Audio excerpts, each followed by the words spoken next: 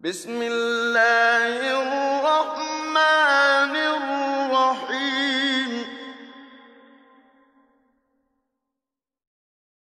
بسم الله الحمد لله والصلاة والسلام على رسول الله صلى الله عليه وسلم وعلى آله وصحبه أجمعين. Assalamu alaikum wa rahmatullahi wa barakatuh, brothers and sisters. We have now reached Juz 15. That's right. We have gone past 14 and now we are coming to the center point of the Quran.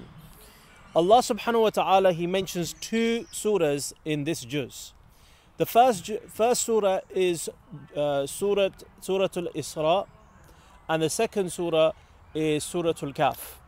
What is very beautiful about these two particular surahs is that Allah subhanahu wa ta'ala begins Surah Al-Isra with Subhanallah, and He begins Surah Al-Kahf with Alhamdulillah. Subhanallah, Subhanalladhi asra bi'abdihi laylan min al-masjid al-harami ila al-masjid al-aqsa. Allah subhanahu wa ta'ala says, glory be to Him.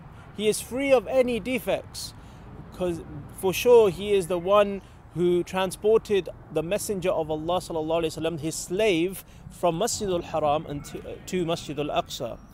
Now, Subhan, the reason why it's mentioned to almost say to the mushrikeen that, you know, the lie that you've spread, saying that the Prophet ﷺ didn't do this, Allah subhanahu wa ta'ala is far beyond any such lie.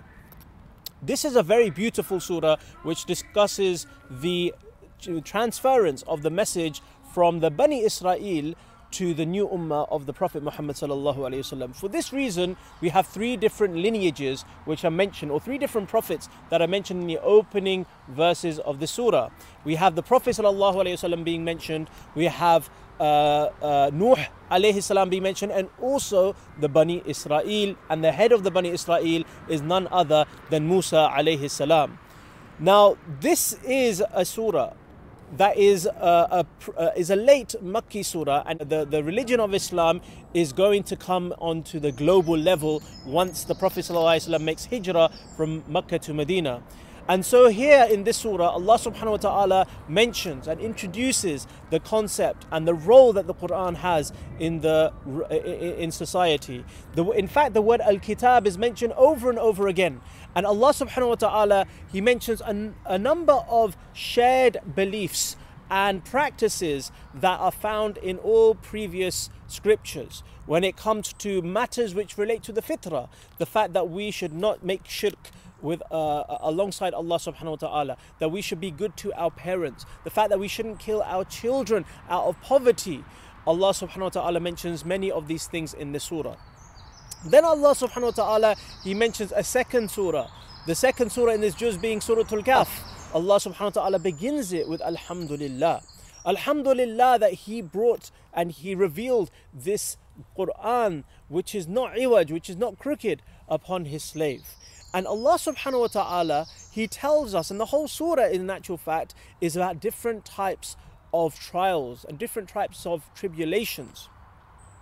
And Allah subhanahu wa ta'ala mentions four different stories. Three of those stories in this surah are mentioned in this juz. The fourth story is mentioned in the 16th juz. As for the first story, it is the story of some youth, the Ashabul Kahf, who were finding it very difficult to practice this deen in the area that they're living in because of an oppressive king. So they stayed in a cave. Allah subhanahu wa ta'ala, He let them sleep for 300 or 309 years according to the lunar or the solar calendar, and then once they woke up, they noticed that the whole of the town had become Muslim. So this is related to the tribulation of the deen, tribulation of the religion. The second story is the story of a man who had two gardens, and he had a lot of wealth, and he attributed all of this wealth that he had to him, and he thought that Allah subhanahu wa ta'ala had no hand in what he had given him. So Allah subhanahu wa ta'ala destroyed all of his wealth, and this is the story of or the tribulation of wealth. Then we have the third story, and this is the final story. This is the end of the 15th juz, and this is when Allah subhanahu wa ta'ala tells us the story of Musa and Khidr.